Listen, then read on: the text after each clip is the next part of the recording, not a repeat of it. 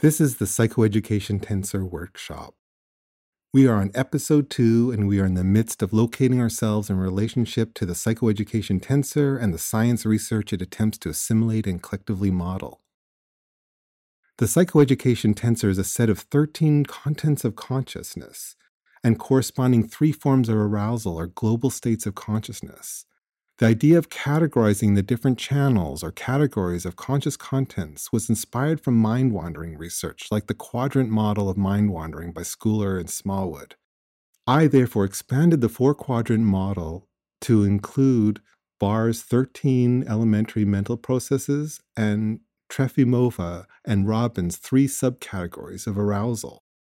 Barr's 13 reportable contents of consciousness include the fleeting present, concepts that are abstract, autobiographical episodes, novel skills, explicit beliefs about oneself and the world, clear and immediate intentions, perceptual stimuli, reportable feelings of knowing, inner speech, reportable emotions, interoceptive feelings like pleasure and pain, reportable dreams and visual imagery, and exteroceptive body senses, including external touch and pain.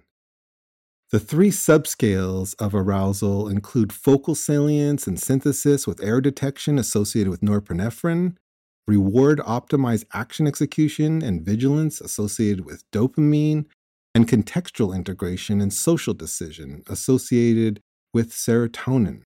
Together, these make 16 elementary modules organized into a 4x4 tensor arrangement. These 16 elementary modules are further divided between 7 elementary modules that form empath, indicative of arousal or global states of consciousness and working memory or metacognition, and a 9 elementary module grouping called mCore that represents cognition and sensory motor functioning. The group of 9 elemental modules that group as mCore transition into 5 levels representing the default level and 4 alternative modes or worlds. Moreover, executive functionings like set shifting, updating, and inhibition, as well as empathic resonance, are considered relational capacities between empath elemental modules and mCore elemental modules. Together, the psychoeducation tensor is proposed as a minimalist model of global cognition, indicative of Noam Chomsky's minimalist model for linguistics.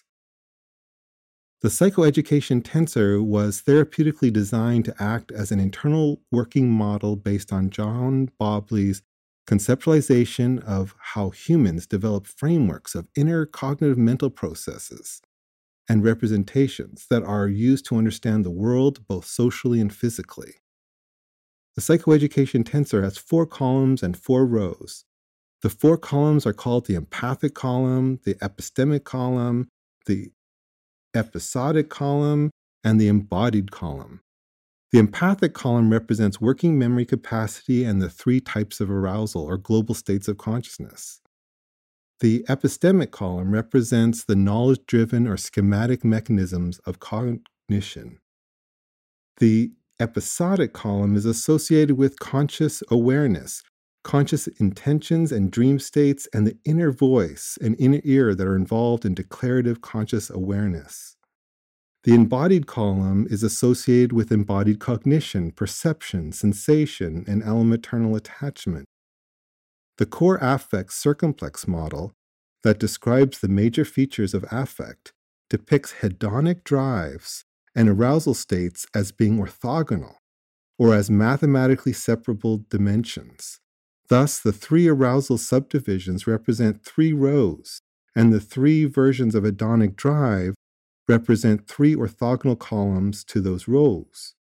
The hedonic research of Berich is used for categorizing the 3 hedonic drives, including the hedonic impact of reward, called pleasure or liking, centered on M3, the dopaminergic pursuit of rewards, called incentive salience or wanting, centered on M7, and hedonic learning or cognitive desire, indicative of learning to predict reward weightings and reward associations that are optimized according to secondary rewards, centered on M8.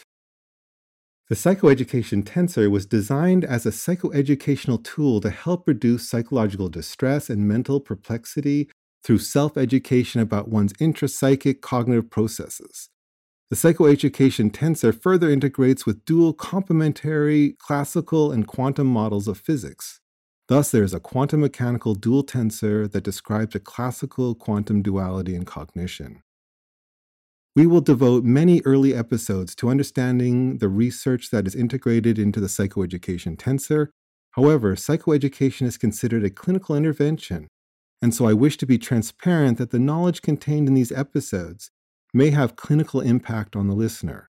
One of the ways we can begin using the tensor in our daily lives is to become more expert in recognizing internal cognitions as representing a specific elemental module or relational function. For example, the experience of perception, being situationally aware of our external perceptual field as M4, is much different than the experience of body sensation and sensory integration as M10. Moreover, we can utilize Barrett's research on constructed emotion to further discriminate between constructed emotions as M7 and sensations as M10. In time, we can recognize the difference between deliberate intentions as M3 and spontaneous imaginings as M9. When we speak, we can associate the inner voice of M6, or we can associate the M6 inner ear to when we knowledgeably listen.